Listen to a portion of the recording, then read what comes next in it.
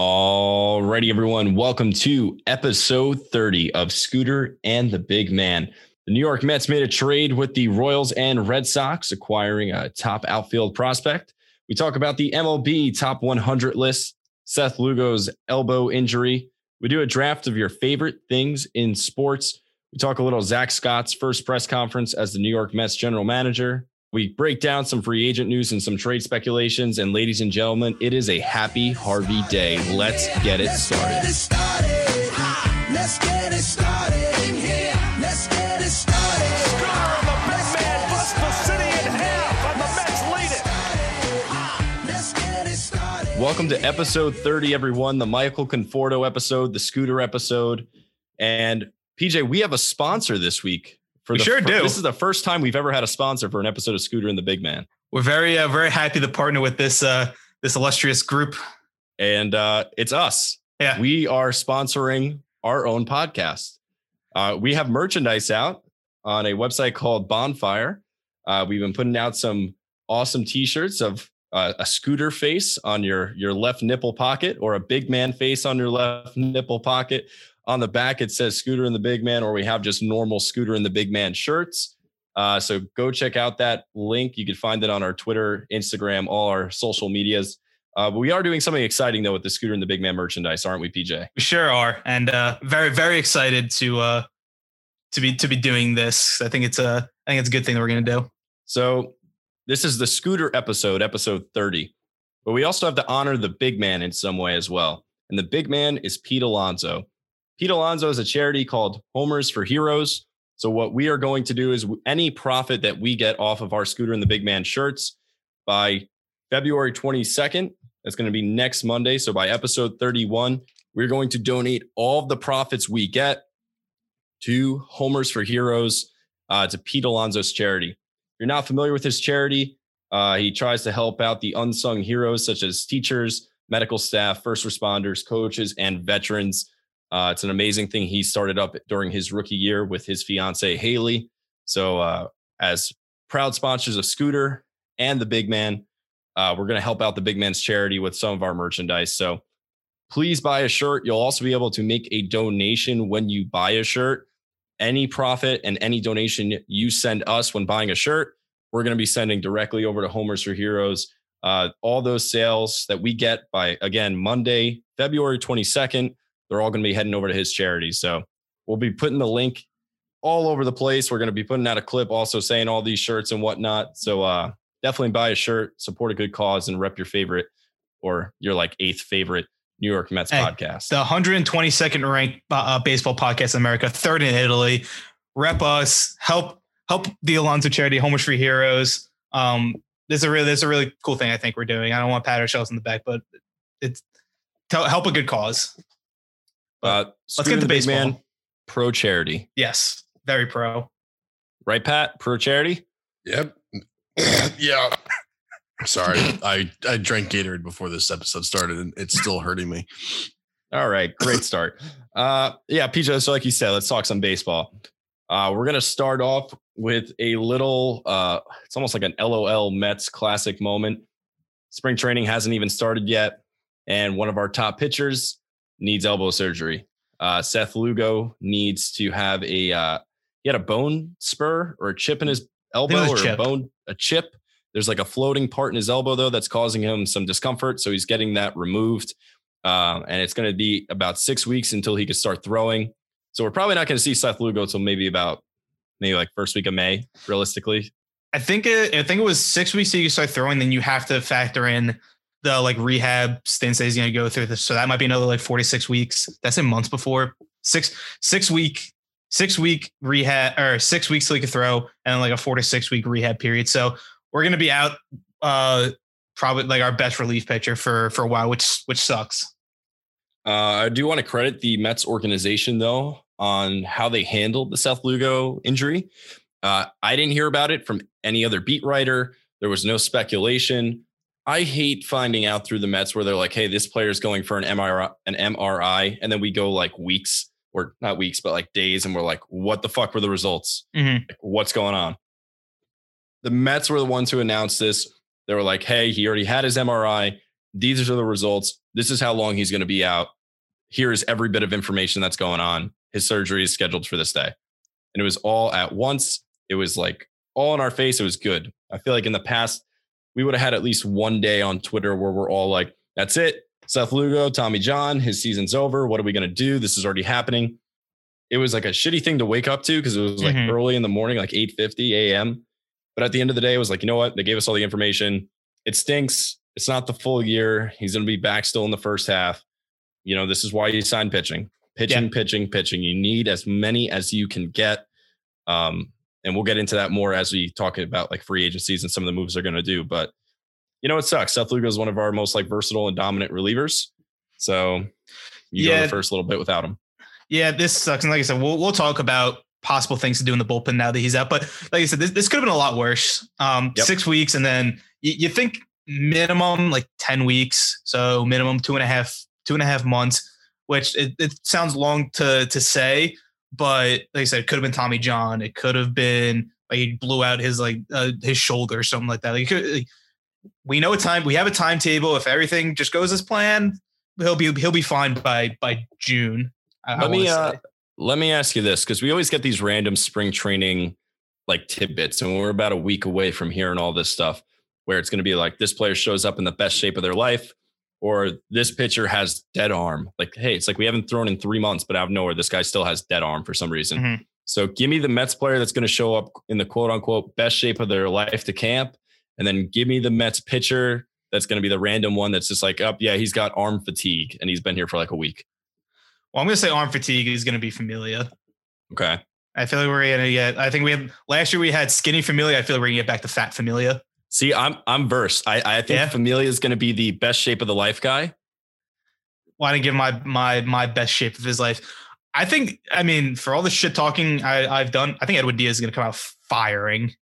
Okay. This like first couple spring training where you see pitchers and catchers. He's going to be the name where they're like, Diaz looks really, really good. And I'm going to get excited to, you know what? I was thinking about this before.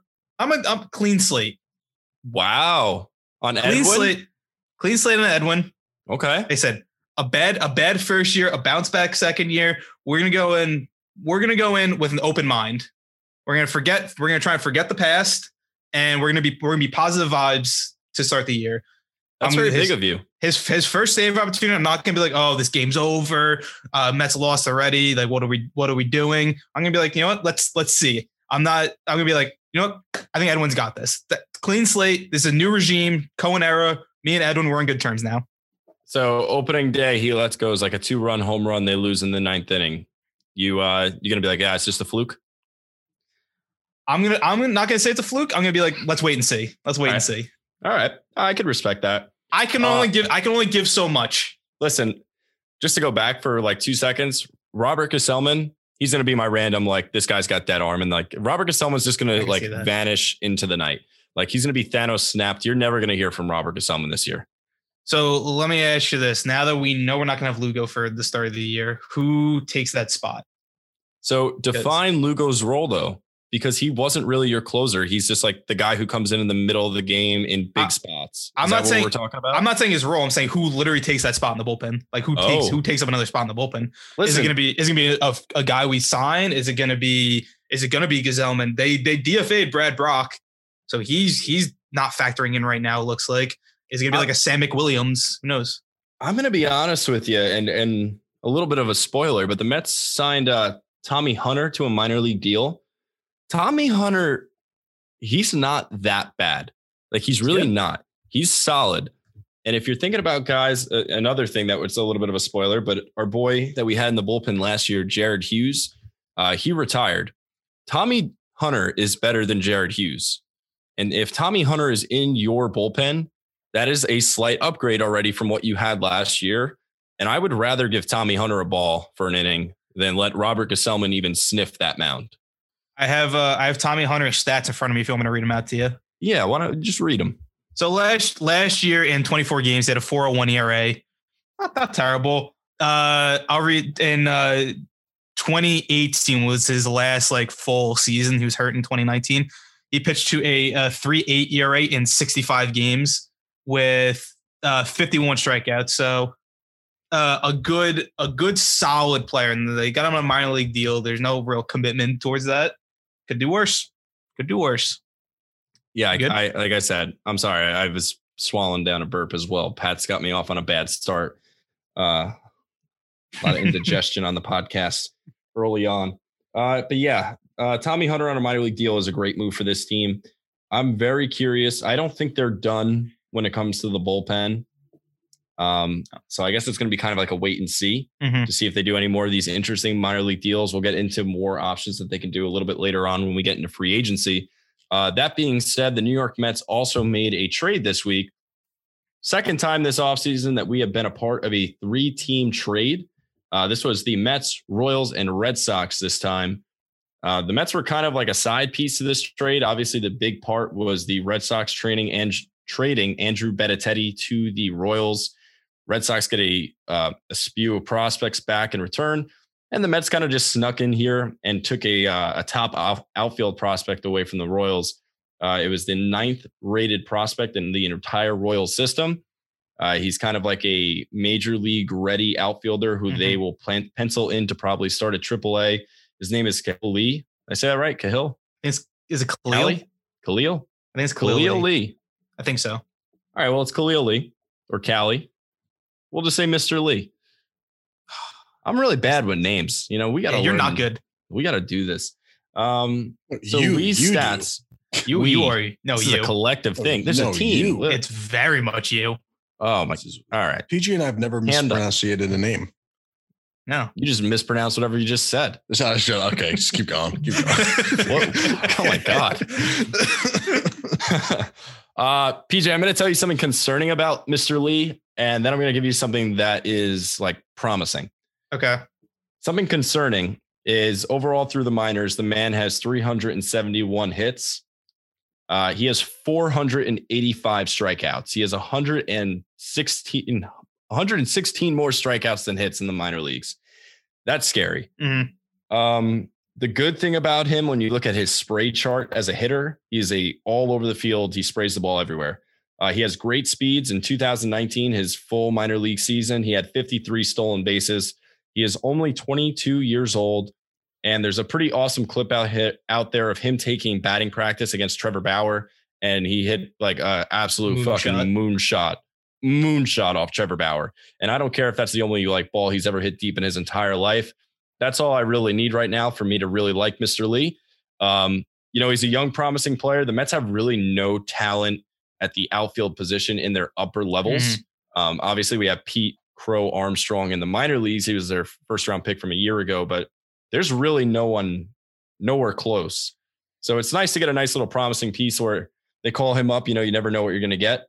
The worst case scenario, you get a guy who could steal a fucking bag. So that's pretty cool because we have no speed really. Yeah, no, this was a good trade for the Mets, and it's not like an eye-popping trade that I think people were expecting. Like, I wasn't expecting the Mets to be involved in this trade. I wasn't expecting this trade to happen at all. I really didn't think the Red Sox were going to trade Benintendi, a young player who's kind of up and down. But I just want to talk about the trade real quick and the Red Sox Royals part of it for a second. I think it's a good trade for the Royals too, where they get a guy who is a high ceiling, kind of a low flourish type player. Like he's very hot and cold at times, but when you're a team like the Royals, you need to make these kind of moves to get guys who are young, under control, and have a lot of upside. So that's a good trade for the Royals. On the Red Sox side, like I said, it's kind of weird to give up a guy like that when you're trying to not have a lot of salary on, and a guy who's not making a lot of money and who's young, you trade him away. But this was a move for them to get a lot of depth piece or a lot of farm pieces. Like they want to replenish the farm system. They did it. They got Josh Winkowski, the guy that the Mets traded for Steven Matz. So the Mets essentially traded for the other two relievers. I forget their names off the top of my head, and Khalil Lee. That's kind of what the basis of that trade is now. And the Red Sox got, I think, two other prospects from the Royals, plus two players to be named later, and one player to be named later from the Mets. So they replenished their farm system. On Khalil Lee, like I said, he was the 8th ranked prospect or 9th ranked prospect in the Royals organization. He becomes the 7th for the Mets.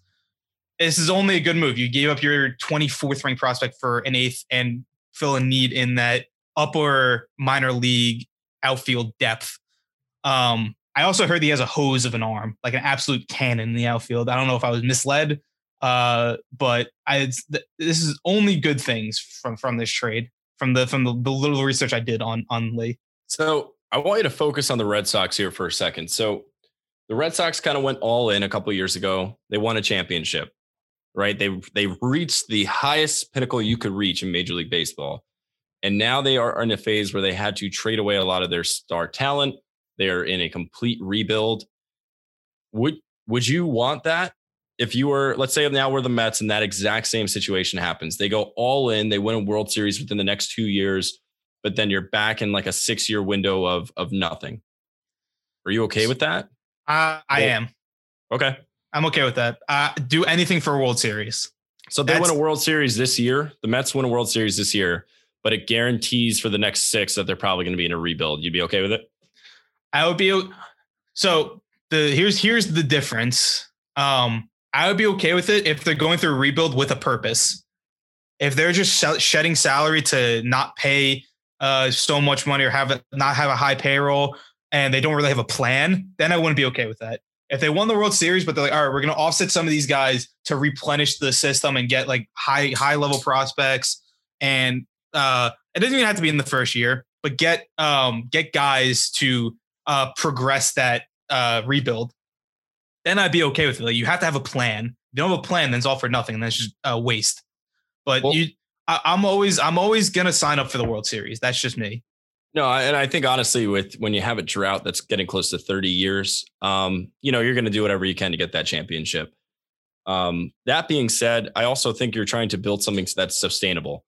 And I think that's what the Mets have been really, really focused on this offseason, is that they are trying to build for tomorrow as well as right now. So we'll kind of see how this shapes up as we go through the years. Let's talk about our new general manager, Zach Scott. He had his first press conference since taking over the job. Biggest quote that came out from this press conference was him simply just saying, "We are not done." The Mets are not satisfied right now with what they currently have.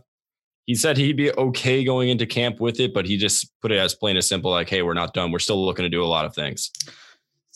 I want to ask, based off of that quote, scale of 1 to 10, the Mets go into the offseason, like the offseason starts tomorrow, and this was their offseason. What is your comfort level, and like, what do you rate this offseason? Right now? Yes. I mean, PJ, we've went through off seasons where they fucking signed John Mayberry Jr. and like just absolute shit. Like, they've acquired Francisco Lindor. We don't have to get on this rant every single episode, but I mean, this is a fucking phenomenal offseason. Any Met fan that's upset with this offseason, have you not paid attention to the last 10 years of what the fuck we've been through? We've acquired awful players on like 1-year deals at the end of their career, trying to get guys who just fucking prove that they have anything left in the tank. And the ownership's trying to convince us that this is like a franchise altering move. No, these guys are fucking trash, and we're shipping them out at the deadline or just kicking them off the team. The Mets acquired Francisco Lindor. That player alone, if they acquired nobody else, I'd be like, all right, it was at least a 5 or a 6. Then they went out and got a starting catcher who's better than anything that we've probably had in this like franchise for the last maybe like, I don't know, 5-6 years. Maybe flashes of d'Arnaud can match what McCann does on a consistent basis. Probably not. They went out and made so many moves this offseason. This is at least an 8.5 to a 9. And I don't think they're done. Like, I know like our general manager is telling me we're not done. And I liked everything I heard from him. I really don't think they're done at all. I really think they got one more big move in them. I agree. I think they want to do a big move. No, I agree. I don't think they're finished yet, and I completely agree. I knew that was your take. I wanted to hear you say it though. You're just trying to get me. You're trying to get me jazzed I'm trying to get you riled up. Right now, I'm trying to get you riled up. It's late in the evening. It's on Valentine's Day. It's a day of love, and you're trying to get me angry. I just want to get the love in the air for this Mets franchise this offseason, because it was a really good offseason. Like, would you be a little disappointed that you didn't get Springer, you didn't get Bauer, you didn't get Realmuto, you didn't get those big fish? Yeah, you're a little disappointed, but Francisco Lindor is better than all of those players. Like, I heard someone the other day saying like George Springer could very well turn out to be like a Robinson Cano type contract, where guy kind of declines, he can't play his position, and you're kind of stuck in that contract. But I don't know if I 100% agree with that, but if that were to happen to the Mets, you have two Robinson Canos on the books, that would suck. But you got Francisco Lindor, you got Carlos Carrasco, you got Trevor May, you got James McCann, you got so many other very good players to help this team. And like I said, they're not done. I don't think they're done making moves. So who was it? Oh, Shannon, Miss Met tweeted today, and I loved it. She was like, maybe if Brody didn't lead the Mets with holes in the rotation, holes in the bullpen, the shit defense up the middle, no catcher, below average third baseman, no center fielder, like all these holes, we wouldn't have all these problems right now. You can't fill all these things in one offseason. You have to do it progressively. And I think Sandy and Cohen have done a great job of what they've done this offseason. You know, you remember when the Padres traded for Yu Darvish and Blake Snell, and Steve Cohen put out on Twitter like, hey, credit to the Padres. They had a shit ton of prospects and they traded it for major league ready stuff. He's like, and he flat out said, he's like, we don't have that. Yeah. He's like, our farm system sucks. And the Mets have gotten better, and they probably enhanced their farm system this offseason as well. Their product that they're going to put out on the field is significantly better, and their farm system is probably deeper. Yeah, no, they've done a great job this offseason, not just with the MLB team, but with the prospects in the farm. All right, so let's kind of fly through some of the stuff that's going around baseball right now. So obviously our GM is telling us we're not done. Zach Scott says we're not done. A little disappointing, I guess, because the Mets are still probably looking to add a starting pitcher if we can. James Paxton was one of the free agent starters that we're looking at here. He goes back to Seattle. With that, the Mets were in on him, and apparently they were outbid for him. But he also went for like 1 year, $12 million. I think it was, and I don't really know if he's worth that. So is it really getting outbid, or is it knowing what a guy's worth and not going to overpay for something that you don't really need? I think it is more the latter. Is that how, am I using that phrase correctly? The second thing you said. I can't pronounce anything. You're asking. I was more asking Pat, but that's fine. What's up? He wasn't paying. All right, just never mind. All right. It's all good. This is fine. The second thing you said, I think it's more that, hey, we don't want to give a guy who hasn't really done much or has been hurt for like the last 2 years $12 million. We're willing to give him like 9 or 10. But we'll let him go. There's still some guys, like there's still Odorizzi, there's still Taijuan Walker, which another good point I saw on Twitter too was that people wanted Jake Odorizzi before like the entire offseason happened. There, guys in the Mets, like me, myself included, was like, oh, I like Jake Odorizzi, I like Taijuan Walker. And now suddenly, since they said they were interested in Paxton and they didn't get Bauer, it's like, oh, well, this is a failure. We didn't get the guys we wanted. No, the guys you wanted are still there. The guys you wanted in the beginning of the offseason are literally still available. So I'm fine with not getting Paxton. It would have been cool to have a guy who had like a very high ceiling on a 1 year deal. Yeah, it would have been nice, but there's still guys that I wanted that are still available. I got two things on that, PJ. Any Mets fans that are upset that they got quote unquote outbid for fucking Paxton, the Mets offered $105 million over 3 years to Trevor Bauer. They're not nickel and diming this offseason. No, they know what they want and they're willing to pay for what they want. But if they don't think you're worth the money, they're not just going to give it to you to shell it out. We've already learned this. Like Steve Cohen said during his press conference, we're not going to spend like drunken sailors. And they really haven't. I mean, I think if they gave Bauer that contract, that's a little bit of a drunken sailor move, but they're not going to overpay for pieces that are not worth it.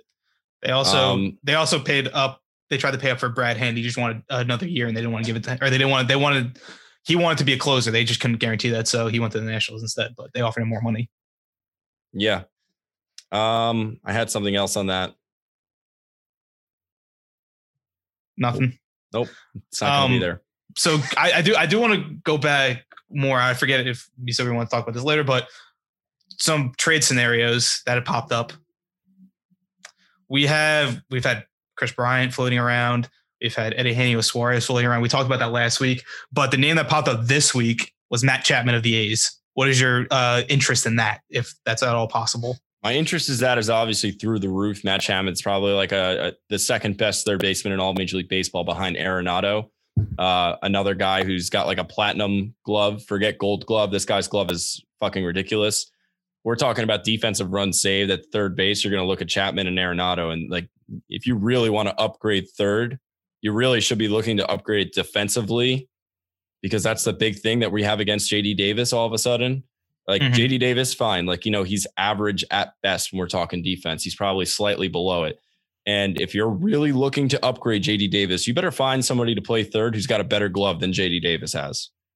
Because they were showing me some of the stuff that Chris Bryant has glove-wise compared to JD, and it's like a slither better. It's really not that night and day better. And their bats, obviously, if Chris Bryant's the player that Chris Bryant can be, it's better than JD.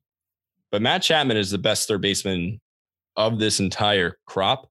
Yeah. That being said, he is super affordable. He's going to cost a shit ton of prospect capital. And I don't think Oakland's moving him anyway. I think this is just smoke and mirrors. And I think if they are going to acquire a third baseman, it's going to be either Bryant or Suarez. So I wanted to bring this up too, because you mentioned that it's going to cost like a shit ton for prospects wise. I've seen people be like, I don't want to trade Francisco Alvarez. And then I've seen people be like, he's an 18-year-old catcher. You can move him. I'm on the side that I don't want to move him. Because I don't think you should be giving up plus guys. Like, this is why you get prospects, so you can build from within. But that being said, a guy like Ronnie Mercurio, if they're planning to have Francisco Lindor sign this massive extension at 10 years, that puts Mercurio in a very weird spot to where like he's not your shortstop of the future anymore. He might not be like, you can say, hey, we'll move him to second base. Well, Jeff McNeil's there too, hopefully for a long time. Would you be willing to trade him in any sort of trade? And same thing goes for a guy like a Brett Baty, who, if you acquire this third baseman, if it's say to Chapman's younger, you can sign him to an extension too. That kind of puts him in a weird spot where he doesn't have a spot anymore. What are your thoughts on like those two guys? Listen, shout out our boy Dylan Hornick. He put this out on Twitter, and I felt it like 150%. He basically said, trade any fucking prospect that isn't going to help us win within the next 3 years. Do you agree with that? Because that's kind of where I am. If you're telling me right now that we can send a loaded trade to the Oakland Athletics and acquire Chapman to be your third baseman, and your infield is going to be Matt Chapman, Francisco Lindor, Jeff McNeil, and Pete Alonso, you're telling me you're going to be in the NLCS at least. So here's the thing. You said prior, the Mets are looking to build not just for this year, but for the long term. Yeah. No, listen, it's a contradiction because we literally just said it too. Like, are you willing to go completely all in and destroy your farm system to win a championship now? And it's tough because you want to build something that's sustainable, but like, we're also like, hey, we haven't won a championship in 30 years. So you're trying to do it responsibly, but you're also super hungry. And I go back and forth on it all the time where I'm such a hypocrite on myself. That being said, I'm kind of agreeing with you. I'm a little bit of a middleman on this, where trade players that won't have a spot.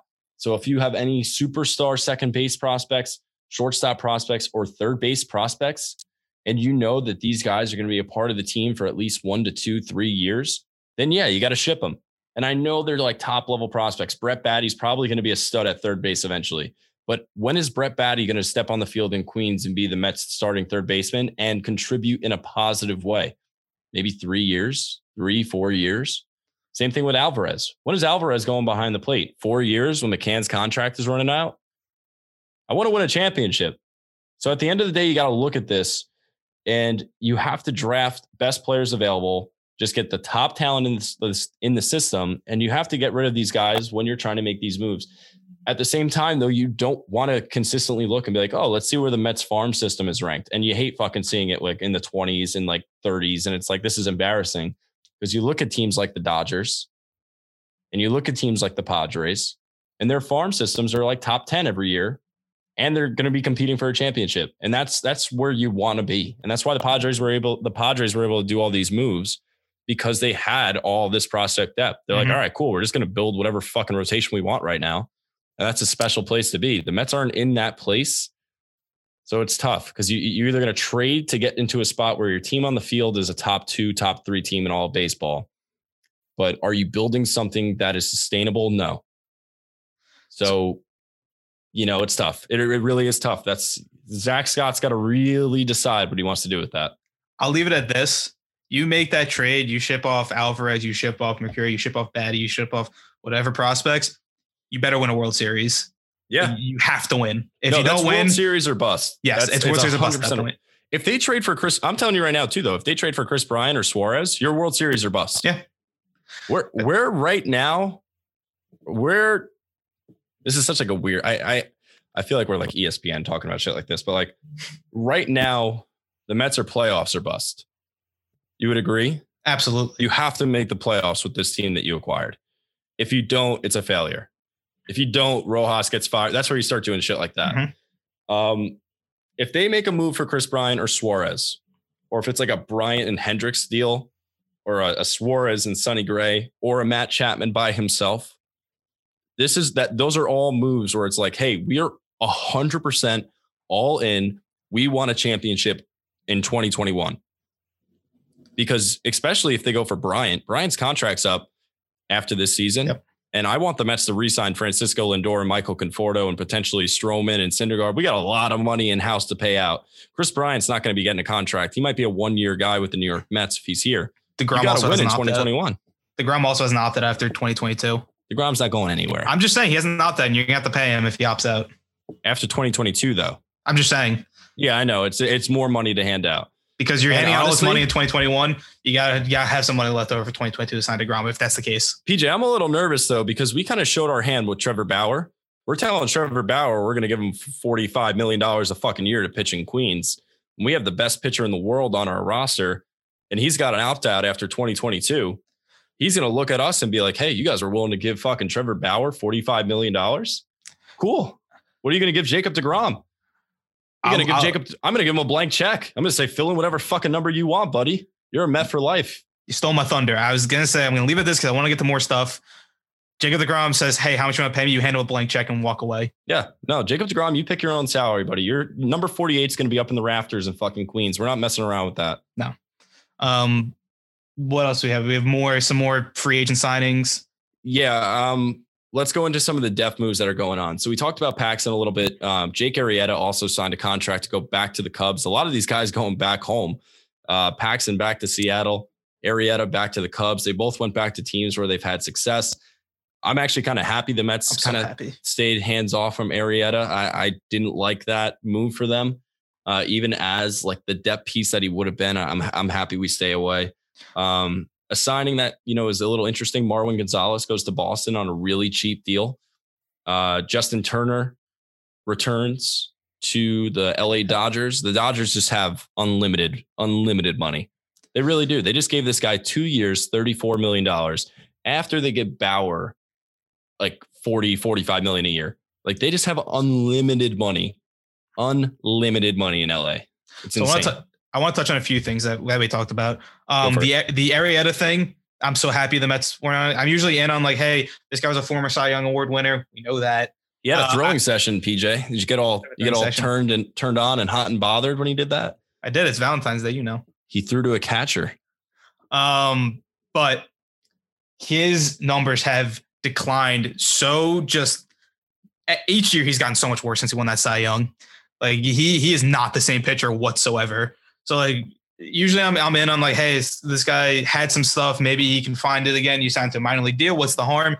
I'm just happy they just didn't even touch it at all. Just don't even fucking bother with that guy. Nothing against Jake Arrieta. I'm sure he's a nice guy. I hope he does well in the Cubs. I don't care. Nah, fuck Jake Arrieta. Yeah, who cares if he's a nice guy? I don't think he's a nice guy. I think he's a dick. I don't have anything against him. Should I have something against him? Am I missing something?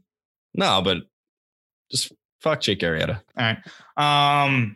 Then on Marwin Gonzalez, I know the Mets were in on him. I'll bring it up now. A move the Mets made was Jonathan VR. Now I see a lot of people were very I think people were more negative on Jonathan VR than they should have been. And they're like, oh, why don't we get Marwin Gonzalez? First of all, you can't force guys to sign here. I think that's something that people are drastically forgetting, that you can offer as much money as you want. If they don't want to sign here, they want to sign somewhere else, they're going to sign somewhere else. You can only do so much. So I think Marwin Gonzalez signs with the Red Sox is like, oh, I'm getting guaranteed starter at bats. Like I'm going to get guaranteed 500 at bats if I stay healthy. On the Mets, you've been a backup. So that's an easy factor. But everyone was saying, Jonathan VR, he was not good last year. He only hit like 230 and was not the same player he used to be. Well, first of all, this is what Jonathan VR brings to the Mets. He brings speed off the bench. Jonathan VR has stole 60 bases a few years ago. He's a constant stolen base threat, 20 or more, basically every year he's been in the majors. And he brings some pop. Like he hit 24 homers 2 years ago. Like that's nothing to scoff at. And now, yeah, he plays a bunch of different positions. Like he can play all the infield positions besides first, and he can play center field. Marwin Gonzalez plays every position that's under the sun besides catcher and pitcher. Yes, that would have been cool. But then you look at his hitting stats. Marwin Gonzalez had a worse year than Jonathan VR did last year with none of the speed. Like VR hit 232, which is not good, and like a 300 on base percentage. Marwin Gonzalez hit 211 with a 286. So let's not pretend that Marwin Gonzalez is some stud that they missed out on. Like Marwin Gonzalez would have been cool because, like I said, he's versatile. He can play everywhere, but like that's all he really brings. Like he has some pop, but at his peak, not as much as Jonathan VR did, and he doesn't bring as much of the speed. So I'm fine with missing out on Jonathan VR. Like I'm very cool with I'm fine with missing out on Marwin Gonzalez. I'm very cool with Jonathan VR as that's like backup big speed threat. I'm getting tired of a fan saying that the Mets are missing out on players because they're really not. The Mets have probably been still the most active team in all of MLB this entire offseason still when it comes to acquiring players and whatnot. The Mets are literally in everything. Every single player that's been available that is like top level talent, the Mets have had a conversation with, have at least like reached out, talked some numbers. They are in everything. And those reports get out. So it's like, oh, the Mets are involved. And then every Met fan gets upset when they choose other teams. It's like, listen, like we're still acquiring top fucking talent, but like stop getting butthurt when we're not signing every single player. Do you know how many off seasons that we've been a part of where we're not even talking to the top guys? Like we're at least having these conversations and bringing guys in still. Like this is I hate the mindset of Met fans. Like out of nowhere, a lot of you have become really, really greedy. You gotten extremely greedy. This is a great offseason. This is a great team that they are building. Enough. They're not going to get every single guy. And like PJ just said, I think we got the better guy. Yeah. I think we got the better guy here. And it's just, they see that we're linked to someone and it's like, we want him here right now. He's got to play in Queens. And then he goes to play somewhere where if you think about it, exactly how you just said, for Marwin Gonzalez, playing in Boston is 100% a better situation for him as a player than playing for the Mets. Same thing for when you think about Brad Hand. Brad Hand wants to be a closer. The Mets are like, hey, listen, we're going to pay you this amount of money. You're a great arm. We want you in our bullpen, but you're not going to close every game.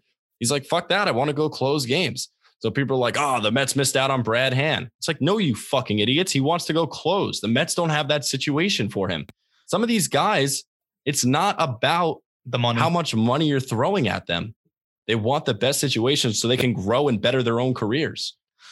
It's very frustrating. I think that the Mets fan base has become goldfish where they have a 10-second memory and they don't fucking remember.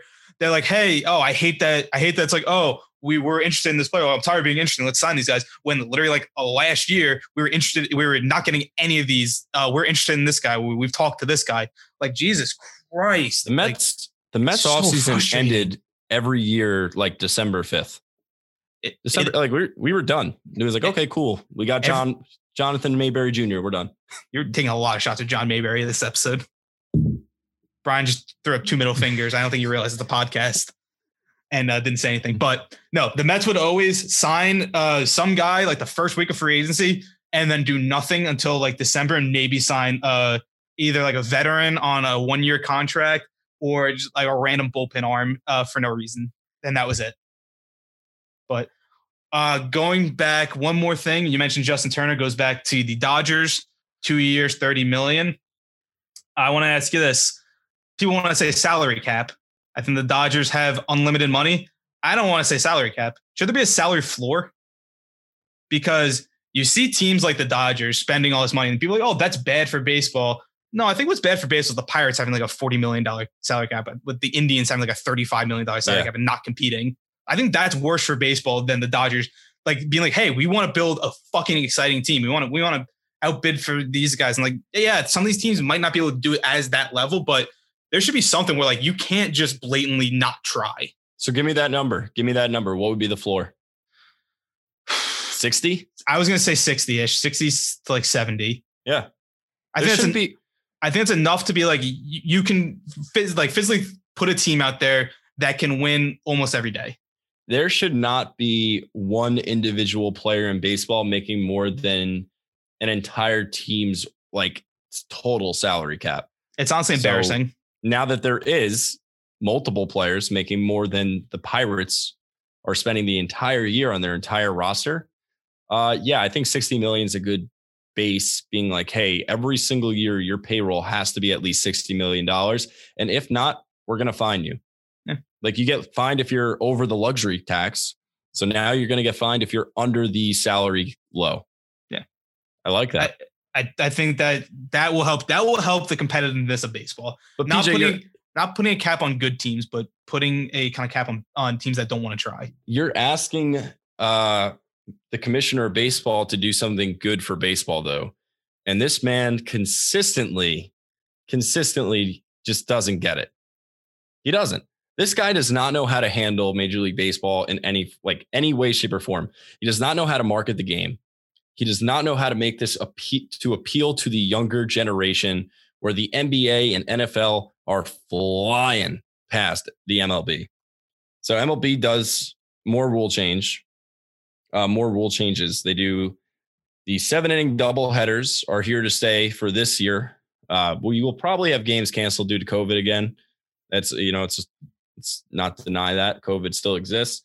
So games are going to get canceled. So the 7-inning doubleheaders are going to be a factor. And we're going to do the stupid rule of putting the runner on second base in extra innings to speed up extra inning games. Yeah. And there's no fucking designated hitter in the National League, which is just so stupid. I've expressed multiple times. We've expressed multiple times how stupid we think these rules are. It's the Brie Van Wagenen. He doesn't get it. He just doesn't get it. Talking about Rob Manfred again. Different situation, but still applies all the same. He doesn't get it. He kept the rules that no one liked and took away the rule that everyone wanted. Yeah. Like the 7-inning doubleheaders. I mean, I get that. Like I got them for last year. You were on time strain. You didn't really know what was happening, so you had to try and condense and be able to fit as many games as possible. Fine. That was a weird season. I'm cool with that. Going forward, the 7-inning doubleheaders are stupid. They're dumb. I get them more because COVID is still a thing. I don't want it. I understand it. Runner on second is the dumbest rule ever. What does that do for baseball? You can reward a team with a win, and then you can reward a team with a win by sac fly or moving the runner over the third and then sac fly. The pitcher doesn't even give up a fucking hit, and you reward that team. He doesn't walk anyone. He doesn't allow a base runner. You just give him a win because you want the game to go by quicker. That doesn't help anything. Like, they want to make rules to grow the game. DH, make the game itself more exciting. Make hitting more fun. That's how you grow the game. Not, hey, we're going to put a guy on second so we get this game over with quicker. That tells me, hey, people don't really want to. They don't want to watch these long games. Let's end this. Let's end as soon as I can. Like, oh, if they want to end it sooner, why should I waste my time watching? Like, I don't get what goes through Rob Manfred's head. He's very, very stupid, Brian. He's not smart, Pat. The designated hitter just makes so much sense in both leagues. I don't understand when they first brought it up why it only went to the American League. But this is just such a genius idea to help lengthen stars' careers who can still swing a great bat but can't play the field anymore. And why not give these guys the opportunity to sign with all the teams in Major League Baseball and keep your offensive legends playing longer on any team? You're limiting them to 15 spots. And it's such a bad move. It frustrates the players. It frustrates the fans. You're seeing hitters pitch. I mean, you're seeing pitchers hit and getting an automatic out.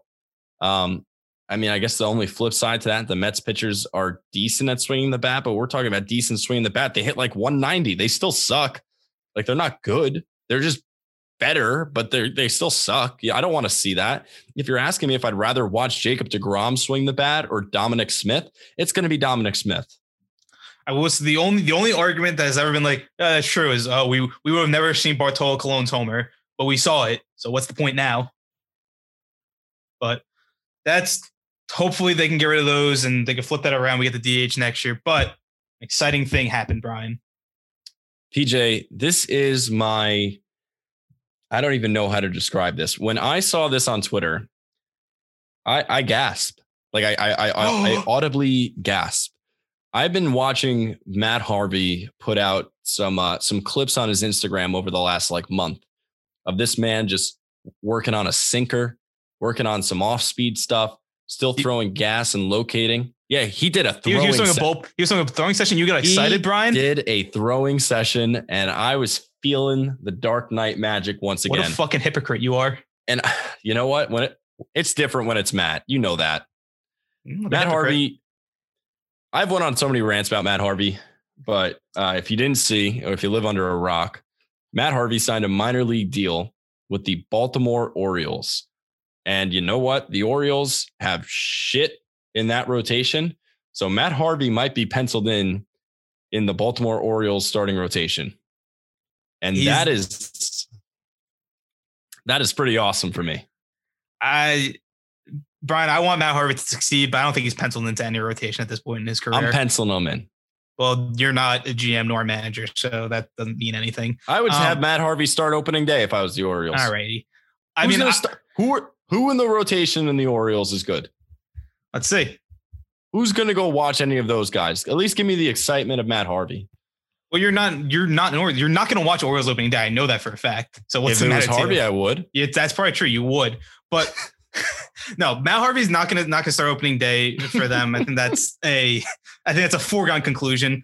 They'll have John Means probably start opening day. They signed Felix Hernandez too. Ooh, who wants to see that? Maybe Orioles fans. Though John Means was in the All-Star 2 years ago. Yeah, every team has to have an All-Star. All right, that means nothing. I'm just saying he's gonna have to work to be in that rotation. He has to prove something. I want him to prove something. I want him to make the rotation. I want him to succeed. I want him to start opening day for them. I just don't think that's not going to happen. No, he's not. Listen, he's not. I know you're not. Okay. He's not starting opening day. But at the same time, I do think that there's a legitimate chance he can make that rotation. He does have a chance if he has an impressive spring training. I've said this so many times on this airwaves. I don't know if you're a Mets fan, how you could possibly not root for Matt Harvey. Matt Harvey died. He died for the 2015 Mets to try to win a championship. And he was absolutely heroic for that team. If you think back to the early 2010, 11, 12 Mets, there was nothing to look forward to. Those teams were god awful. And you kept kind of hearing about Matt Harvey and their minor league system. And, when he finally showed up, he strikes out the whole fucking world in Arizona, and he comes flaring onto the scene, and he dominates for all of 2013 before needing Tommy John. He misses all 2014. He gives you his life, his arm, and world in 2015. So this team could try to win a championship. And he has one of the best World Series pitching performances almost ever, except, if we just forget the ninth inning happened. Harvey didn't go out in the ninth inning. Familia did. He blew it. That's what we're going to remember that as. But Met fans all turn on him, and I get it. He was a little bit of a diva in the news articles and, playing up to it. Harvey got addicted to being a star. But I'm not going to say that Matt Harvey didn't work his ass off and try his hardest to be a Met. When they interviewed him when he was on the Reds after they traded him, that man was crying in the fucking dugout. That man did not want to leave this city. He wasn't done here, and the Mets were done with him. And granted, he's done absolutely nothing since. So why not just root for this guy? Any Met fan that's against Matt Harvey, you're just a dick. You really are. How do you not root for this guy? You're just a straight up douchebag. We haven't had any light as a Met fan at all. We really haven't. And this guy gave you his entire world. He gave you his entire arm. One of the greatest things in baseball when Harvey was doing that, he gave you his entire career in order for you to try to win a championship. You can't turn your back on a player like that just because you didn't get the result you didn't want. That's fine. But you can't turn your back on him. You got to root for him. Who cares? Who cares if he not dominates in the AL East? He's not going to do anything to us. No, yeah, I 100% agree with what you said. Brian has talked about Matt Harvey a ton on these airwaves. So nothing I haven't said before. I support Matt Harvey. I want him to do well. I would love him to make the starting rotation on the Orioles. I'd love for him to be a top 100 player again. Opening day. I'd love for him to start opening day. Thank you. But we'll see. I'm going to be rooting for him. That's what it comes down to. But let's move on to our last topic. The MLB networks did their top 100 players this week, or they've started. I don't think they did the whole list. They got to like maybe like 30 something, maybe. Yeah, I think they're still in the 40s, honestly. I don't know, something like that. But Mets had a few players on there. Yeah, so Brandon Nimmo was ranked the 89th best player in the league.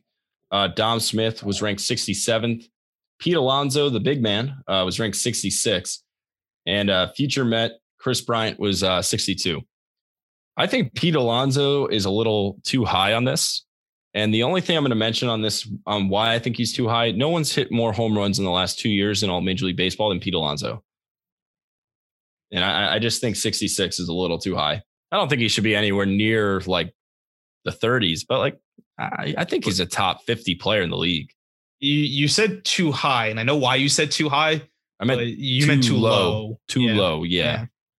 That's why I was so confused. You're like, oh, he had so many home runs. Why is he this high on the list? Listen, no one's hit more home runs in the last 2 years. Yeah. I think he should be in the top 50. I think that's a little disrespectful to Pete. Did Pete have like a fantastic season last year? No, he struggled a bit, but he was still on pace to have 40 home runs. Correct. Something that I think Met fans need to realize, Brandon Nimmo is a shitty defensive center fielder. We know that. But Brandon Nimmo is a good player. And I don't know if some of you guys know that. A lot of people are trying to ship this man out of town. Brandon Nimmo is very deserving to be on this list. And PJ, I'm going to ask you this right now. Do you know what WRC plus is? Something runs something. Yeah, that's that's something. It's like winning runs. I don't fucking know what it means. You're close. It is weighted runs created. Okay. So the average for Major League Baseball is 100. So anytime you're over 100 with weighted runs created, you are better than an average baseball player. Thanks for explaining that. Yeah, no problem. I wrote it down because I had no idea what it meant. But we're trying to get, more analytically. Are we? I don't know. Probably not. No. But I want to give you a list of players that Brandon Nimmo has a higher WRC plus than, weighted run created plus than. I'm just trying to give you anything here on Nimmo. George Springer, Max Muncy, Cody Bellinger, Ronald Acuna Jr., Xander Bogaerts. I can't say names. Xander We've Bogaerts. established this. Bryce Harper, Manny Machado, Jose Ramirez, Paul Goldschmidt. Brandon Nimmo creates more runs than them, is what I've gathered there. If I knew what the stat meant, I'd be impressed. No, Brandon Nimmo was a very good hitter. He is a very, very capable player, a starting outfielder on any team, not just like on a fringe team or a bad team. Like he's a good outfielder on any team. He just can't play center field. He's not a good defender. If you put him in the corner, that's totally fine. If he was your left fielder, perfect. Like that works for me. I have him start because he is a very good batting line. He gets on base. He'll hit around 260, 280. He'll hit a few homers here and there. Like he is a good hitter, just not a good center fielder. He can't be the anchor of your outfield in terms of defense. Baseball has too many stats that aren't like real stats. Yes. That's one of them. But like if it's going to convince me that Brandon Nimmo is really good, then sure, just keep making up all these random things and be like, Brandon Nimmo is better than George Springer at this. And even if it's not even baseball related, like it's like being from Wyoming, I'll be like, okay, cool. Like he's good. Like I'll take that. It's like WAR as a stat. Like I don't really care about WAR. But like at the end of the day, like when we have players on the Mets that have like really high WAR, I'm like, fuck yeah, let's go. He's so good. Yeah. I'm like, I'll use that as an argument if it helps me, but I'll be like, no, it's a stupid. If it discredits me. I think it's no brainer. How you and I are as a fan, it's the eye test. Yeah. We're looking what we see in front of us. You could show me all these numbers and I'm going to be like, great. This is my opinion. I'll look at batting average. I'll look at on base. I'll look at homers. I'll look at RBIs. I'll look at ERA. I'll look at WHIP. Everything else, I missed a couple, but you get my point. Any of the advanced analytics, like if there's a plus in the stat, I don't give a shit. No, I'm out. If we're using fucking symbols, like we're getting parentheses, we're getting exclamation points in there. Fuck off. I don't want it. Except when it benefits our players. Except when it benefits the Mets. And we're like Brandon Nimmo, weighted runs created, amazing, greatest player of all time. We have a draft that we're going to get into in just a moment. Just want to say one thing. We're not going to talk about this because we don't have to talk about this. There was like a fake thing saying Mets like online said that Albert Amora was going to wear number 5. If any Met fan out there believed for like more than like a millisecond that this man was going to suit up and run on the field in Queens wearing number 5 on his back, you're an idiot. You are an absolute moron. Yeah. And Albert Amora already put out on his Instagram that he's wearing number 4. So any Met fan at all thought that they were going to give out David Wright's number to an outfielder that they signed for 1 year for $3 million to go run around and play a defensive center field, you're an idiot. This was never a conversation. No, agreed. He's just taking Wilmer Flores' number, but let's go into the draft. Yes. So we are drafting our top 5. First of all, before I say the draft, I won the last draft. Again, just applause to me. Don't break your wrist jerking yourself off, Peter. I did it one thing. But this week we're drafting favorite things in sports. So that's broad, basically anything in sports that you love can be eligible for this list. Correct if I'm wrong. Draft order is going to be me, as in PJ, Pat, then Brian. Yep. Yeah. So we all anything we want to say before this draft? I just love how Pat leans back. He's just chilling the entire like last hour, and then once it's draft time, the shoulders do like a little little swiggle. Not even a full on wiggle, a swiggle. And he perks up, clears the throat. He's like, all right, here we go. And then he always loses every draft, dead last every draft. Me. This is the only time I can shine in the pod. Because God forbid I look up stats. So, all right, PJ, start. I want you to get more involved in these baseball topics, but so this is so broad. You can go any direction. This my favorite thing in sports. My number 1 pick is going to be the first weekend of March Madness. That Thursday, Friday, Saturday, Sunday, that first 2 rounds of March Madness is unbelievable. Just moment you wake up to moment you go to sleep, it's just flat out basketball. You set up 4 TVs, you watch on CBS, fucking ESPN, ABC, and for some reason True TV is always a channel, which is fucking weird always, but it's hilarious. I've never been tuned in more to like a Wyoming versus like Iowa State game. And I'm just so interested in that. It's the best time of year in terms of like, I think the best anything in sports almost. First weekend of March Madness is my pick. Good pick. Thank you. For 2020, right? Like specifically for 2020. March Madness.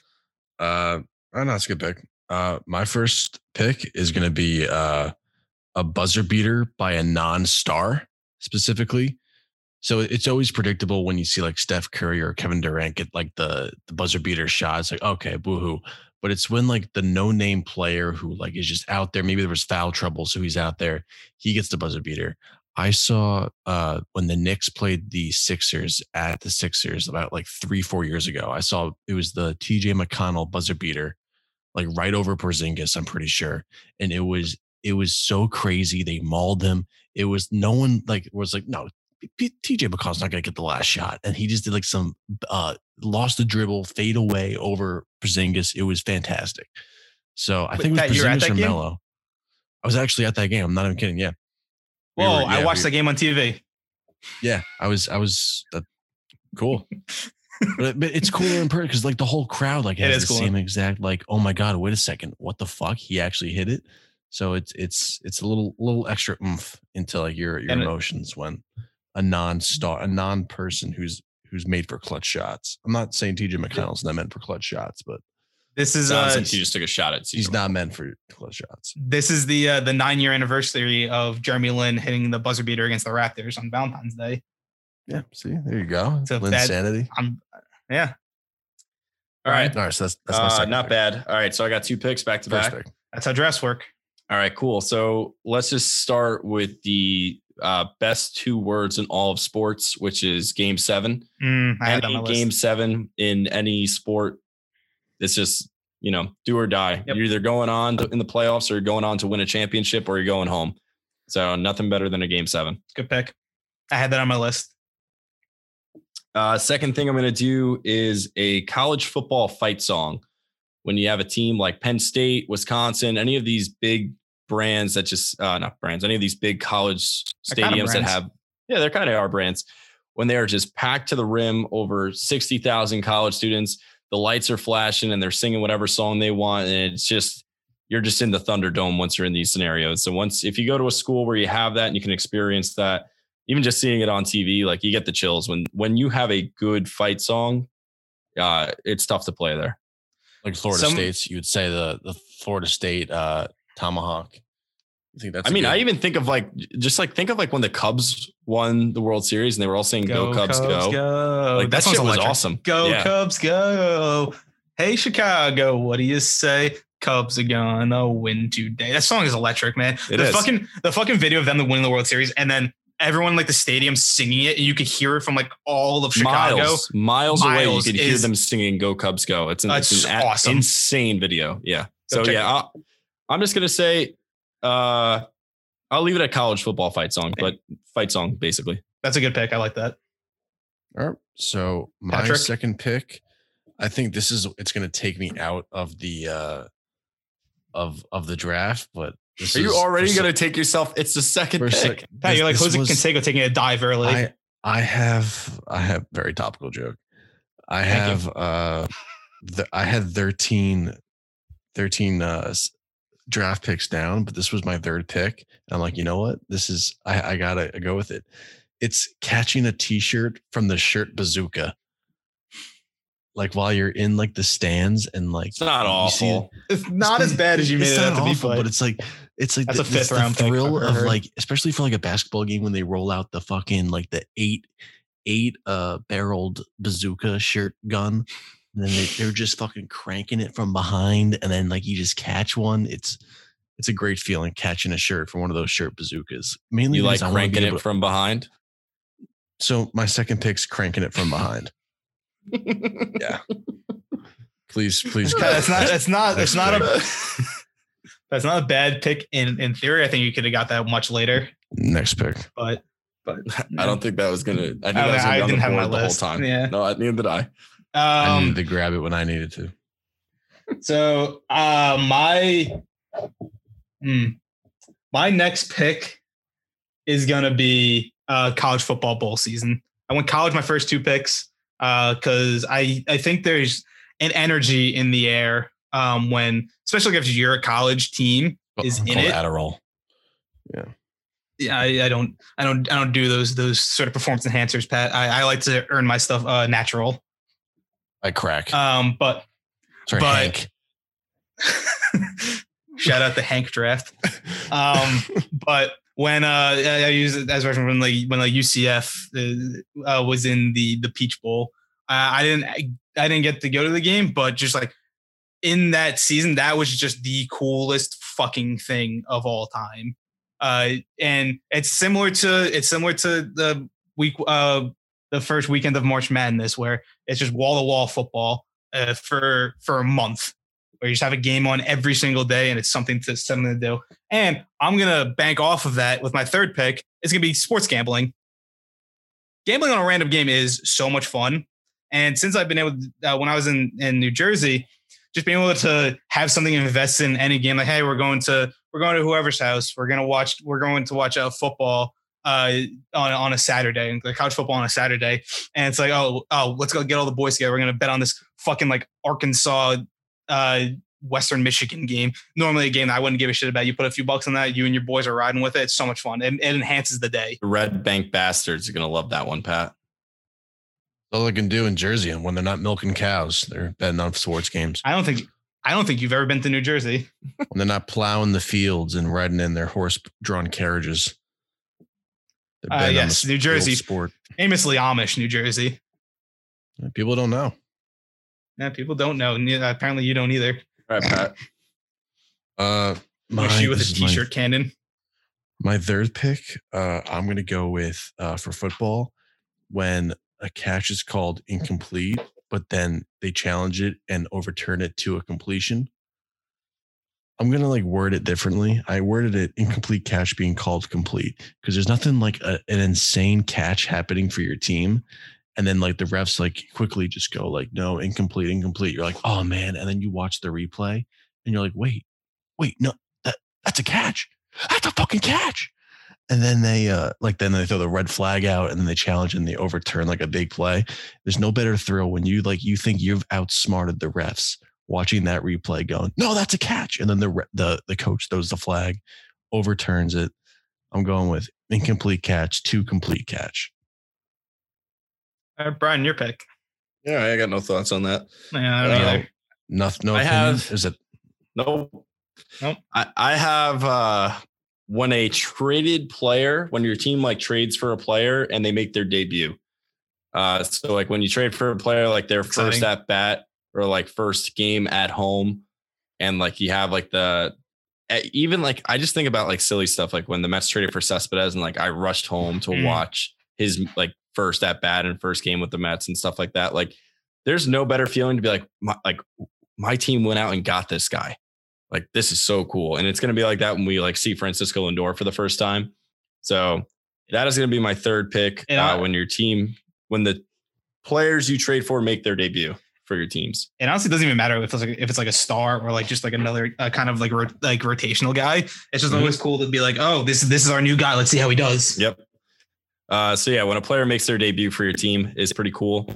And then I have mine's football for this one. It's going to be just like the perfect deep ball, like that, like time period where the ball is just like completely up in the air. It's like 50 like yards downfield. And it's like a Russell Wilson. Russell Wilson does it better than anyone. Just like the perfect sideline, one-on-one deep ball that's caught for a touchdown. Like there's no cooler thing than watching that ball just up in the air when they come down with it and just touchdown. Well, then it's incomplete. And then they go to the review and it's actually a complete pass. No. So thank you. I honestly thought you were going to take mine with that. I was like, really? He's going to fucking say this. And then you said incomplete, ruled complete. I was like, all right, never mind. So do you have one more pick or are you? I just said my two. Okay. Don't yell at me. My fourth pick, I'm going to go with around golf. It's when a golfer holes in a chip from outside the green. Anytime they do that, I was watching the Pebble Beach tournament the final day on the plane ride down here, and then I saw who was it? I don't think it was Jordan Spieth, but it was someone just like beautifully chipped it from like the deep rough, pins it right into the fucking hole, and like it's just there's no better thrill than just watching that ball slowly roll. Because if you golf, you understand how hard it is to fucking chip. Do like an easy chip onto the green because you have to read the green, you have to put enough spin on it and everything. It's so fucking tough, and these guys make it look so easy. So anytime it goes in the hole from a chip, it's so rewarding to watch. It's so fucking hard to chip. Like being someone who has golf, chipping is so goddamn hard. It's incredible. There's so much could go wrong when you chip. I always had. How often have you tried to do the thing where you pop it so far up in the air and you just kind of slice it all the way to the right? What is it called? The splash? A splash or a splash shot? Something like that. Yeah. Flop shot. Yeah. Oh, never mind. Different. What are you saying? Get out of here. Nope. Yeah, no, I've tried it before. It's not. Anytime I'm in the sand bunker, I might as well just put double par for my score. There's no shot in hell I'm getting out of the sand without 4 tries. No, that is I like that pick. That's I have a lot of different ways I can go for my last 2 picks. I'm gonna go with my first one. I'm gonna go with is gonna be Ken Griffey Jr. swinging a baseball bat. Ken Griffey Jr. has the sweetest swing of all time, and it's not even close. I could watch that man swing a bat for 6 hours on loop, just in one sitting. It's a beautiful swing. And my last pick, we are a baseball podcast, and if you go check us out on any of our socials, you'll see we're doing a countdown. I'm taking opening day for baseball. Just a glorious, glorious time, and it's going to be even more glorious because we have so many actual hopes and expectations for this year. So Ken Griffey Jr.'s baseball swing and MLB opening day are my last 2 picks to round out this draft. Ryan, you're smiling. Because I had opening day as my last pick. I know you did. Yeah, I was holding out. So I feel like I'm trying to, for my draft, diversify. I have baseball, I have football, I have golf. I'm trying to keep it different. For my fifth pick, I'm surprised this dropped all the way to the last round. Neither of you thought about this pick. My fifth pick, I'm just going with the good old fashioned shuttlecock. I mean, it is the most infamous sports equipment out there. The shuttlecock has I believe, surpasses time itself. I believe before man created the wheel, the man created shuttlecocks. The greatest thing ever in like your PE class in high school, when your PE teacher tried to, with a straight face, say, okay, this is called a shuttlecock. It's beautiful. When you hit one, it's great. I could write a full 500-page thesis on a shuttlecock if I could. The amount of people that just like turn the podcast off is astonishing. It's all of them. Everyone remembers where they were when they first hit a shuttlecock. No, I don't. You're just trying to say the word cock as much as possible right now. Yeah. No. Oh, get your fucking. This is his favorite things in sports draft. All right. We're not drafting. We're not drafting Mrs. Incredible again. Come on, Brian. Yeah, you and Elastigirl can relax. All right. Pat, I want you to know that anytime I talk to my dad, he talks to me about the podcast because he is a 30 episode listener. Shout out Pete. He says, "What the fuck does Pat do in his drafts?" I don't draft for votes. I draft for when I make the graphic, and I just want to laugh when I'm put like 2 weeks ago when I was putting the fucking go-kart kid onto the graphic. It was I was cracking up. So I'm just. That's all right. You do you, Pat. I'm just telling you what the fans are what our loyal fans are saying about your draft. That's fine. All right. I'm going to end the draft with I did have opening day as my last pick. So shout out PJ. Good pick. Thank you. I'm going to keep it in baseball. We are a baseball podcast, like you said as well. I'm just going to say a bat flip after a moonshot home run. That was on my list. Fucking awesome. Yeah. When these guys hit these piss missiles into the second deck and then just chuck the bat and just like pimp it, nothing cooler. It's so fucking awesome. The Jose Bautista one is always the first one that comes to mind. Even the Cespedes one in the NLDS against the Dodgers, where he just fucking pimps it into the restaurant like that. That's cool shit too. Yeah. Juan Soto walking at the first. Do we want to run through honorable mentions real quick before we wrap this up? Yes. I will start because I want to. I had Benches Clearing Brawl. Love a good one of those. I had college football tailgate, but for your team. So if you go to college football school, it's just awesome tailgate for your own games. Brian, I'm shocked you didn't pick this. I had Harvey Day. It was a spectacle. Yeah. I had I wanted to pick this, but I didn't. Would have been 6. I had the NHL playoffs along with the NHL shootout. I had just the Masters music in general. And as a wrestling fan, I had anything that Kenny Omega does because he is the best in the world. He's really good. Yes. He's on a great run right now. I had the Summer Olympics because I feel like everyone just goes hard for the Summer Olympics, but no one actually fucking gives a shit about it. I had Brad Stevens putting in Taco Fall. Anytime he does, that would have been a good pick. What are you doing with your drafts? You picked a much better pick over that. Pat, that would have been a much better pick than Shuttlecock and T-shirt Cannon. Come on. Shuttlecock is going to rise me to the top. It's not. That's another sex joke. I had Stanley Cup shenanigans. Like after they win the Stanley Cup, watching all the players fuck around with the someone's gonna get offended if you do anything to the Stanley Cup. Yeah, relax, Karen. Whatever her name is. I had nutmegging in basketball. Whenever they dribble the ball between their legs, it's pretty cool. I had distracting a free throw shooter behind the basket. I just remember that one guy, the super fan from the Nets, who always did this, moved his fingers and thought that he actually was impacting the games. Newsflash, dude, you're not. I had dusk aerial shots of arenas and stadiums, like when a game's like starting to wrap up. Whenever they show like the blimp shot or the aerial shot of the stadiums with the background, I thought that was cool. You could tell I really don't. I got into sports. A lot of things that Shuttlecock made it over. Then I have Kevin Harlan's streaker commentary. Anytime there's a guy running around actually. the stadium streaking, Kevin Harlan always has an awesome commentary. Your honorable mentions might have won if you ran with that list instead. I'm going to take Shuttlecock, number 5, and that's it. Brian, you got any honorable mentions? I only had 2 honorable mentions, honestly. I had Foam Fingers and I had Super Bowl. That was it. I think all of us might have had Super Bowl in our minds at one point, but the realism is the Super Bowl is very hit or miss sometimes. Cough. It's past one. Cough. All right. Guys, got anything else? Yeah, I want to do a quick shout out to everyone that has already purchased a shirt from the Scooter and the Big Man shop. I'm literally going to list out all the names so far. We are super appreciative of Mikey, Sean, Dina, Tristan, Matthew, Brittany, Brian, Darian, Andrew, Mackenzie, Samantha, Brandon, Shelby. Let's go, everyone. Thank you guys for buying shirts. We really appreciate it. Once again, just to wrap up what we said in the beginning of the show, any shirt profits that we make from now until the 22nd, we are going to be donating to Pete Alonso's charity for Homers for Heroes. So if you guys purchase a shirt and make a donation, we are going to donate all that money to Homers for Heroes. So please buy a shirt by the 22nd. All those proceeds are going to be going over to Pete Alonso's charity. Yeah, you can find the link. We're going to tweet it out again. We're put on Instagram. We put it on all of our social media. You can find that link.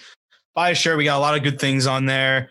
And help support a good cause for a guy that we love on our. I forgot to mention my parents also on that list, because if I don't say their names on here, my mother will murder me. I love you, Mom and Dad. They also bought shirts. I bought Pat shirt. I bought Pat a shirt. So shout out me as well. Good for you. Good for you, Brian. Your wrist hurt from jerking yourself off. That's a joke turned back on you. But yes, thank you everyone for listening. Follow us on Twitter, Instagram, TikTok. On Twitter at Scoop Big Man Pod. On Instagram and TikTok at Scooter Big Man Pod. We are continuing our countdown to opening day on all these platforms. So go check that out. If you have any suggestions on what we can do, what you would like to see us do, hit us up, DM us, tweet at us, whatever you want to do. Thanks for listening. Hi, Nancy. Echo away. Meet the Mets, fuck the rest that last, cause you're listening to the best sports podcast. We got Brian with jokes that make you laugh on the floor. He's a 9 at best like Brennan and Mo. PJ's the man, so many hearts to steal, like a squirrel find a nut, call him Jeff McNeil. And then there's Pat, keeping everything rational. Too bad the fuckers are a fan of the Nationals. Stop us, please, we ain't that slow. Push the ball so far like Pete Alonso. So sit back, relax, and if you're a Mets fan, cause you're about to witness Scooter and the Big Man.